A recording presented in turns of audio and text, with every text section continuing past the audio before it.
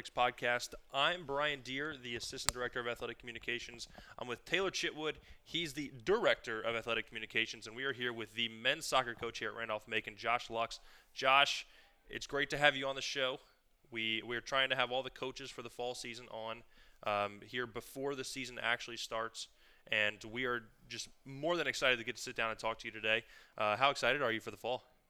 Well, first of all, thanks for having me on. It's awesome to be able to highlight our team and our guys and any chance that we get to do that. Super excited. I'm always excited for every season. We have a great group. We had a good team last year. We have a lot of key pieces back.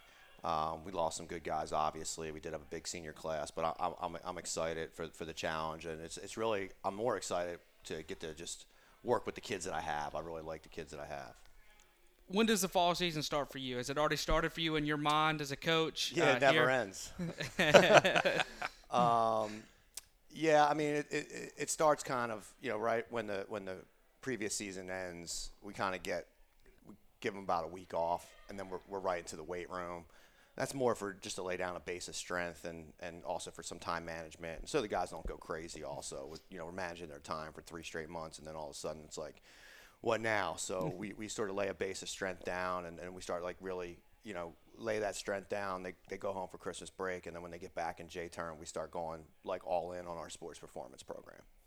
Gotcha. Now, this is your second stint here at Randolph-Macon. You were here from 2001 to 2003, and then you went to the school that should not be mentioned. Right. And then you came back in 2015. So obviously, a lot has changed around here, whether it be in Ashland, the school, the athletic department, the soccer program.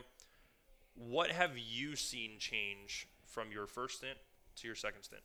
Well, I mean, obviously, like just the architecture, number one. Like there's so many new buildings. The campus is unrecognizable compared to that time, and even when I was a student. I mean, it was a nice campus and everything like that, good setting. But now I feel like, I think things are an arms race, not just on the athletic side, but on the academic side, and we've just added so many nice new facilities, dorms, science center, you just keep going on, programs, nursing, physician's assistant, engineering.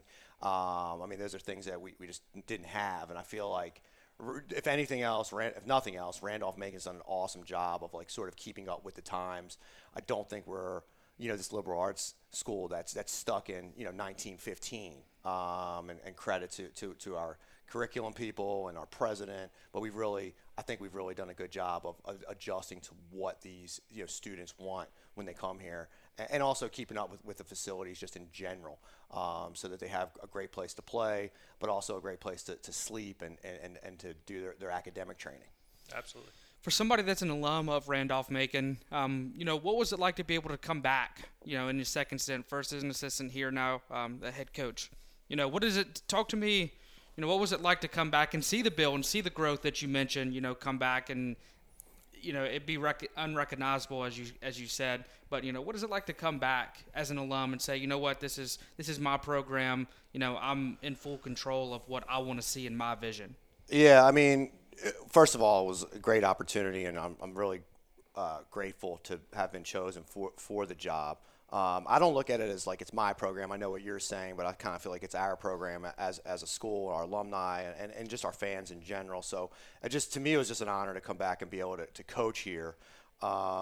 Pretty cool, for most of the time anyway, to be able to work for an athletic director who was my coach, and who understands soccer, with Jeff Burns. So, that was something that, I really felt like was good for, my professional development, and also for the possibility of a positive trajectory for the team, is to have an athletic director that, because some of these guys don't understand soccer. It's kind of interesting. Like, you'll hear some horror stories. Like, everybody kind of, not everybody, but a lot of people, the more like traditional American sports, like, football, basketball, baseball, everybody thinks they at least understand it. But sometimes, soccer can get pushed to the side as like, we don't really understand that or whatever. But Jeff does understand soccer, which is nice. I mean, it's really good. I can talk to him about some things. I mean, he doesn't interfere too much, but at the same time, he's a great sounding board, and he's not just there, as like a guy that hasn't done it himself. I mean, he's coached himself on the men's and women's side, so that's been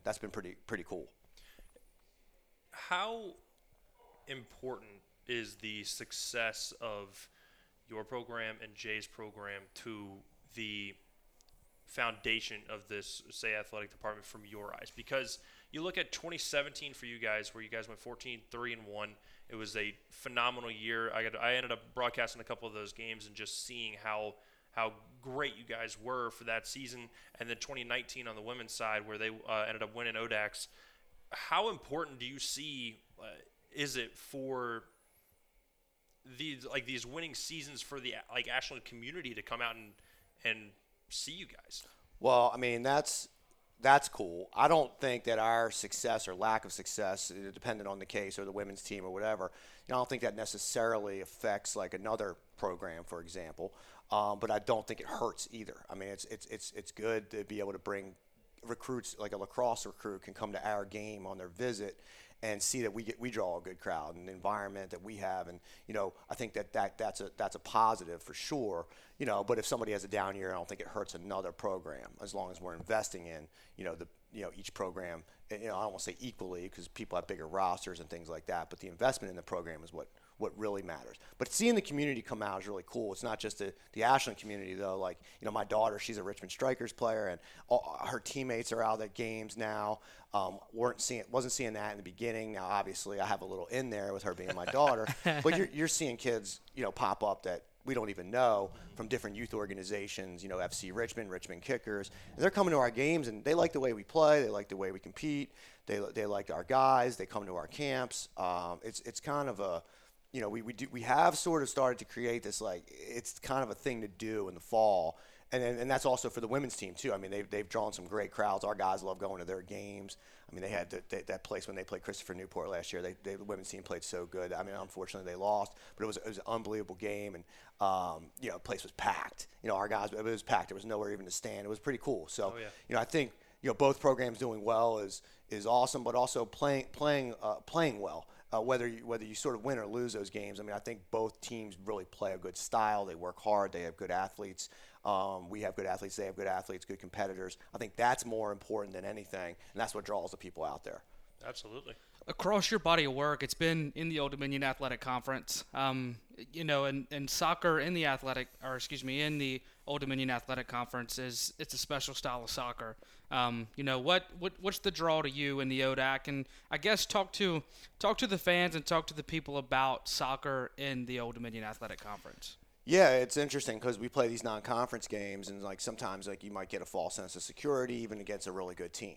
I remember we even scrimmaged Messiah a few years ago, and we did really well in the scrimmage. And I was like, man, they're unbelievable, no doubt about that. But nobody in the ODAC plays like that. So the game itself showed me that we could kind of hang in there with Messiah, but it's not the same as playing, Lynchburg or Hampton-Sydney or Roanoke or Bridgewater.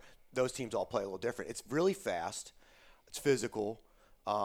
Typically, it's pretty high pressure, although some teams have started to sit in. Against us, a lot of teams will actually sit in because we're pretty athletic and fast. So we've sort of found ways to combat that, and we're continuing to find ways to combat that because those low blocks can be challenging, but I think we do a good job now. We've sort of found some pockets of space on how to attack that. And then you have all these rivalries. Like everybody talks about the Hampton-Sydney rivalry. That's great. But, we have rivalries with, it feels like everybody in the league. The thing with men's soccer is that the league is so deep. There's 9 or even 10 good quality competitive teams. In any given year, you probably have 6 teams that can legitimately win the league. I'm not saying that other sports aren't good in the league. They are, but I don't know that anyone has that type of depth from top to bottom in the league. Then you factor in just a low scoring margin of our sport. 1-goal games. We tied a couple games last year. I felt we should have won, but that we've been on the other side of that too, where in the past we may have won a game I thought we should have lost, so that maybe wouldn't happen in a football or basketball game either. So you're the beneficiary of it sometimes, but the victim of it other times. So you put that all into one with the athleticism, the speed, the parity, the fact that all these other teams are pretty darn good. It's sort of exciting. If you're a fan, it's kind of an exciting thing to come check out. Yeah, and I was going to save this until later, but let's talk about your schedule for a minute. Other than, say, the Hampton-Sydney game, the big rivalry that everyone talks about, what are, say, a couple other games that you circle on the schedule where you're like, if we play well here, we've got a shot to win this conference? Like, if we if like I know it's tough to really answer that because you It don't is. know who's good year in and year out, but like what is one game that you're looking at this year where you're saying we gotta play well here? I mean, yeah, one game. Well, I would like to play better. Like last year, we only lost one conference game in the regular season, and that I did not. We played well in that first half against Washington and Lee, but they outclassed us in the second half. They were better. We fell asleep. There was only 2 halves all year. I thought we didn't play well, which is unheard of in a soccer season. Barry in the second half, and they were good. They didn't have one weak spot on that team. And then Washington Lee second half, I thought it wasn't even that we didn't play well for the whole half. It's just that in the minutes we didn't play well, they punished us. And that's why at the time, I think they were number 1 in the country. And that's why they were number 1 in the country. So I'd like to have a better showing against them, and I'd like to beat them. And I think that we can beat them. But we cannot switch off. I mean, we switched off on their best player twice. I mean, we all have to take some responsibility, coaches, players, like that. We can't let the best player on the other team, that we're keying on. He's not the guy that can beat us. Exactly. That's the guy that beat us. So we need to do a better job. I mean, that's one. But like as you sort of said, I circle all the games because they're all 3 points. Mm-hmm. And there's new rules also. There's no overtime anymore. And so that's going to create a massive amount of ties. So the days of, hey, if you get a 10-win season, that's a really good year, those are over. Now it might be a 7-win season with 5 ties. I mean, I hope we do better than that. But the reality is, look how many games in Division III soccer, Division I soccer, Division II soccer go to overtime. There's a ton of them. You're just going to end in a tie after 90 minutes. I mean, I think the thought is player safety, but the standings are going to be weird with a lot of 1-point games in there. So it's going to be interesting. Wins are even more valuable now than before. Now, does that take, from a coach's standpoint and maybe an administrative standpoint, does that make it harder to take that next step to become elite for any program, or do you think that gives opportunity to other teams to become elite or build some kind of like dynasty, or there's obviously a place, a goal that you want to be. You want to be elite. You want to be in that top 5%. That's obviously the goal every year. I mean, that's as vague as it gets. But does rule change like that? Does that help that for the better teams, the top class teams, or does that make it a little bit harder because of the depth and say the ODAC? Maybe one of those depth teams that usually finish around 5 or 6 sneak up and get 3 good results, three results of 3 points, and all of a sudden they're in the driver's seat. That's a great question, and I don't know the answer because I think that there will be beneficiaries and there will be people who suffer because of it, but I'm not sure who and when. It may just be it's so different that those things may vary year in and year out. Like you may have a great team, but have just so many ties, and you might be 8th.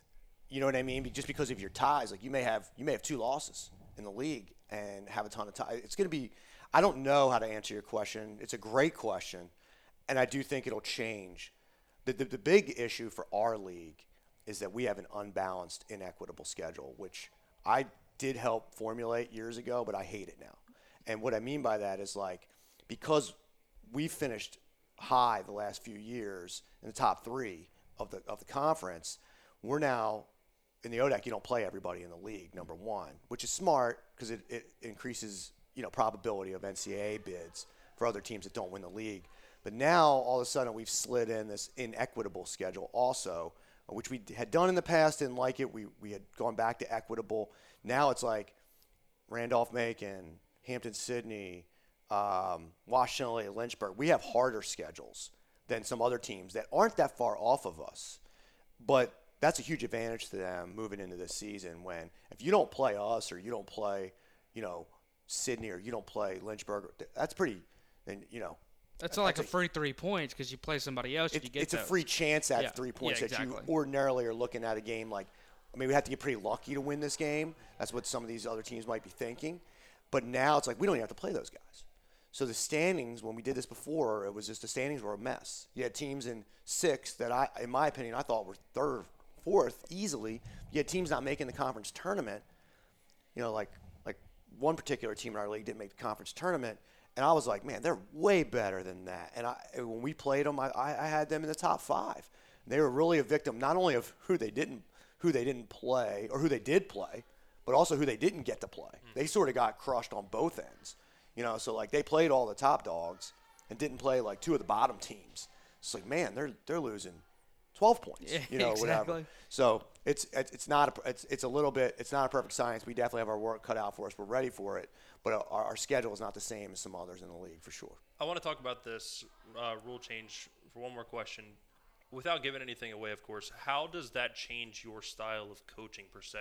Where, as in later in games, maybe do you have to be a little more aggressive, or how do you manage that? Because without playing for a tie, but also going for the win, like it's obviously it's a fine line. I'm still thinking about that now, and we're 20 days out or 22 days out. I'm still actually thinking about the question that you asked me. You figure like, oh, he would have it figured out by now. But it's interesting because, like, you don't want to just throw the kitchen sink at him and get picked off and doing things you wouldn't ordinarily do. Because we have sort of a slogan on our team, like, there's a way to win 2-0, there's a way to lose 2-0. Meaning, like, you see these teams that are down 2-0 with 3 minutes left, they're not going to win the game. And they just completely implode and they lose 4-0. That's not a standard that we want to have. And the same thing, when we're up 2-0, we want to stay sharp and crisp. I thought we like last year we were up against Sydney 2-0, and we fell asleep, gave up a goal, we scored another one, we're up 3-1, and we got sloppy again. And then in the last 30 seconds, it was kind of scary for no reason. And it's like that's not what we're after either. Like we want to win, and when we lose, we want to play at a certain standard, because that sort of gives you the chance to propel into that top 10, 5% that you guys were kind of alluding to earlier. Without that, you don't have much. You just kind of have like a chaotic type of team, and I don't think we're like that. But that's like sort of a new slogan that I heard somebody else say, and I really liked it, and I feel like it resonates with our guys pretty well. It shows a lot of character when you're down like that and you're still trying to fight back later in a game. I mean, that goes for really any sport. Fight back, keep your head. Exactly. Win and lose the right way. Like those things matter when you're talking about program development. I mean, it might not be great on the day to take an L. Nobody wants to do that. But for program development, you have to do things a certain way. We're very process-driven with the way we approach everything, and that handling the way that we play in that loss or that win is part of the process. Sometimes I'll get a little irritated with our guys after a good win where we sort of got sloppy in the last 6 minutes. We're up 3-0 or whatever. We're up 2-0. There's no reason to get sloppy, and they know that. Mistakes happen, but there's a difference between a mistake and being sloppy or somebody kind of shutting off and not realizing what their role was there. Yeah. It's uncommon on our team, but when it happens, it's something that it does bug me. Mm-hmm. They always say a 2-goal lead is the scariest lead in sports. I'll take it over a 1-goal lead. I'm with you. But you know what they say. Coach, with the success that you've had wherever you've gone, with being really successful at the other place, we're going to call it the other place, and then coming here and turning it around and being able to have the success year in and year out. How exciting is it to be able to sell that to recruits? Talking in to that next group of guys that are going to come in and going to be able to buy into your program and your values and stuff like that. How exciting is it for you as a coach? Like, you expect success. That's what you want. You're looking for guys that share that with you. So when you find those guys, how exciting is it for you to be able to, have those part of your program? Yeah, it's really exciting. And I mean, we kind of turned around faster than I thought we would. I thought it would take about 5 years, just because the program wasn't in a very good spot at all. But at the same time, now we're able to recruit what appear to be higher level players, and they are. But at the same time, the reason we were able to turn around was we did recruit some kids that were a bit marginalized at their clubs and at their high schools in the recruiting process. So they came with a little bit of an attitude, a little bit of an edge. And I don't want to lose that now just because we're getting looks from the higher profile kids. Like, I need to now find the higher profile kid that also has that and not forget about the kid that got us here in the first place. We just ran an ID camp, and there were a couple kids there that aren't even on their top teams in their own clubs. And I was really impressed with them. And I was like, man, this guy, he's pretty darn good in the ODAC. Not because the ODAC's not good, but because this kid translates to the conference. I don't care what somebody else said about him or what team he's not on. There's a couple kids in particular. We were just looking at each other like, whoa. But we got to go after that guy. And I think that's the balancing act right there is like, yeah, we do have access to higher level guys on paper, but we don't win the game on paper. We don't play the game on paper. We need to find the guys that sort of got us here in the first place. Maybe they're a little bit higher soccer IQ or whatever that helps you get to that next level. But if they're just like kind of what I call soccer nerds, if they're just kind of like soccer nerds, and they're not competitors also, and they don't have a little bit something to prove, or they're going to come here and be like, well, at my club we did it this way, and we had all the sponsorships and the gear. Like, that doesn't matter anymore. So it's a tricky situation that I haven't quite mastered. I'm the first one to admit. I stress about recruiting all the time. We work really hard in recruiting, but it's like, got to get the right guys. Yeah. So great question. I appreciate the question. Now, soccer, just in the grand scheme of things, the global aspect, it is, I guess, probably the most likely sport for players to be able to go pro, just because it is the most worldwide sport out there, and there's a lot of levels to it. But no matter what, there's still a player development side on and off the field. What do you stress, say, on both aspects of it, maybe on the field and off, where you say, I want to grow these guys into men, like into grown men? Like, when they leave here, they are well respected in their community, by their peers, by their employers, everything. What do you look for from when they come in to when they leave, where you say, I did a good job making that guy who he is? Yeah, I mean, it's definitely like a team effort, across the whole campus. But, I mean, we have guys that come in, and here's a good example. We have a couple seniors right now that are like this that really struggled here academically. And it's like, whoa, like, I didn't think they were going to struggle like that. I don't even have to look at their grades anymore. They don't have 4.0s, but these are guys, I call them the meat and potatoes guys, like meat and potatoes guys on our team. And, I check in, I look at their grades are good. I give them a pat on the back because I'm so proud of them. But, when they struggled so bad, we went through the Higgins Academic Center. We worked with Andy Keith and now also Morgan Merkel. And, we created this thing called Soccer Success Strategies. So we do that for all of our freshmen. It's just a different program outside of the normal offerings that our freshmen are sort of held to. It's a time management thing more than anything else. And just watching those guys develop academically, I see that program does work. Now, after your freshman year, you're out of that program. So that's one thing that I look for, is just sort of an improvement. That was an example. Not everybody's a bad student. Some guys are great students. That goes back to my thing. There's a way to win 2-0. Mm-hmm. There's a way to lose 2-0. There's sort of a way to do things all the time. That's just an example in the game.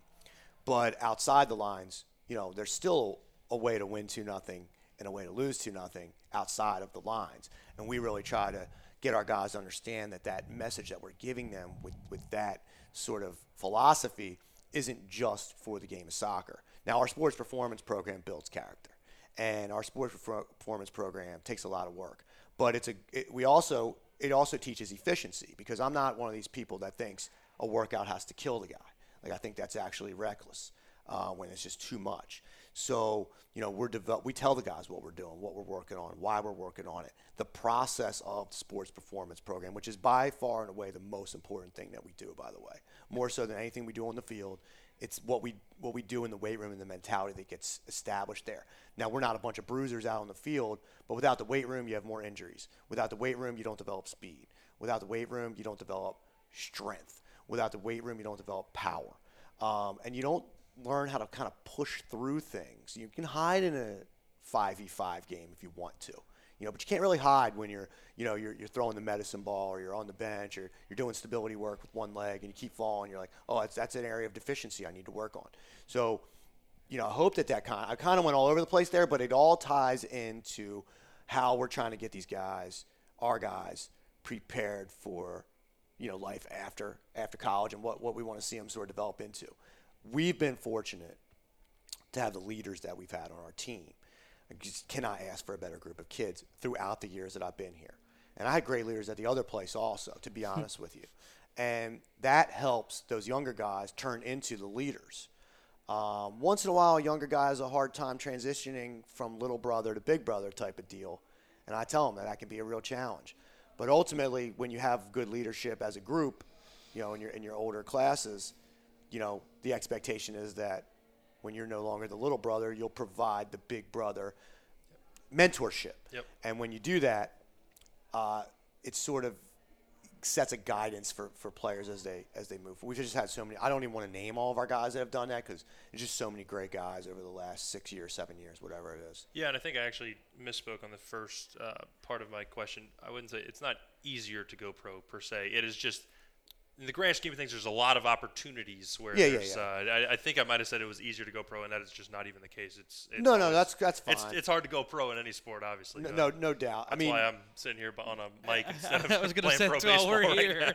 now. Yeah, but at the same time, because like now with the different caliber of video that we have, like we have an AI camera, VO camera, and the different amount of video that we have on our guys now, like if they really want to pursue this thing, and go and try to play, there are going to be opportunities because we film a lot of our practices also, so they're going to be able to make some clips of themselves, send them off, market themselves. But I tell guys, we get recruits all the time that want to play pro.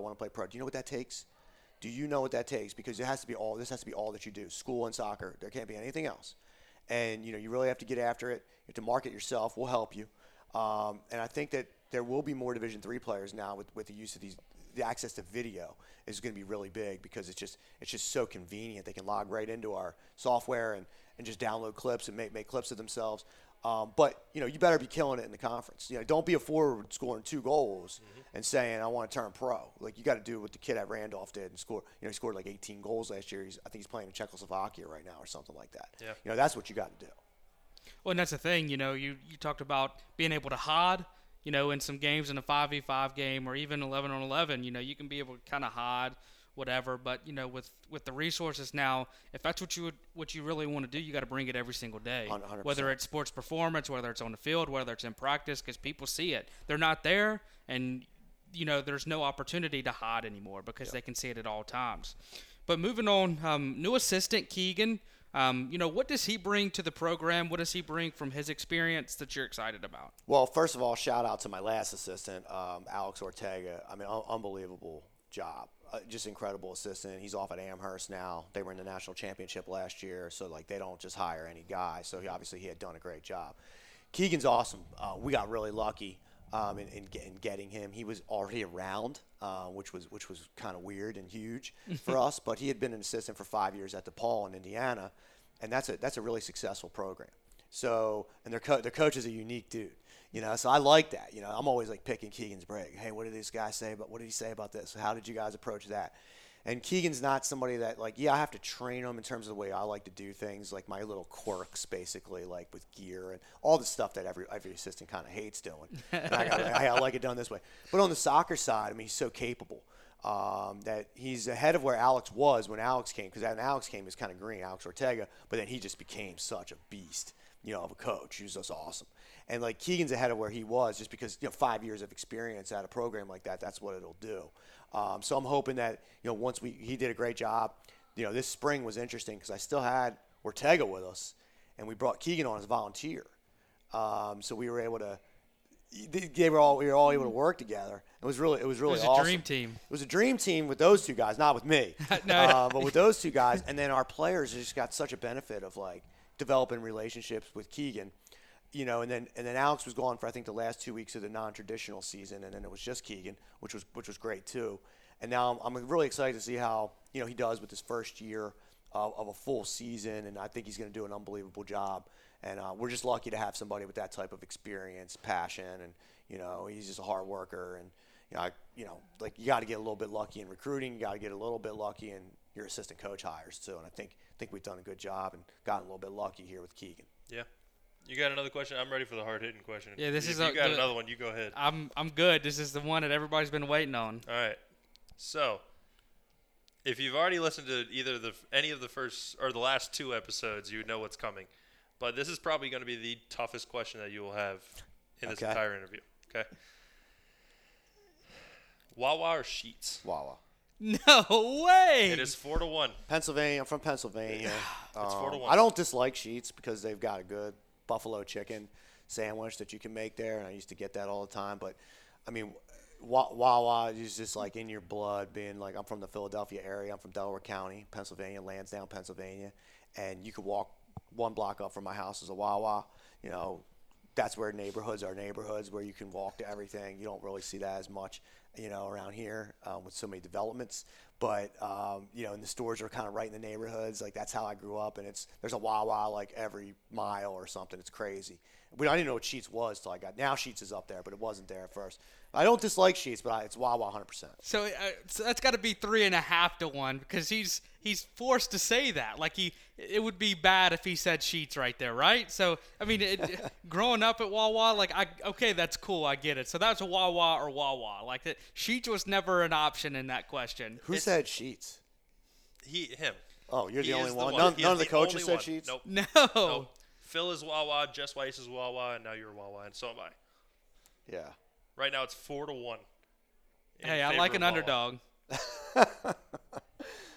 I'm a meat and potatoes guy, as Coach said. That's funny. I'm not giving up this fight.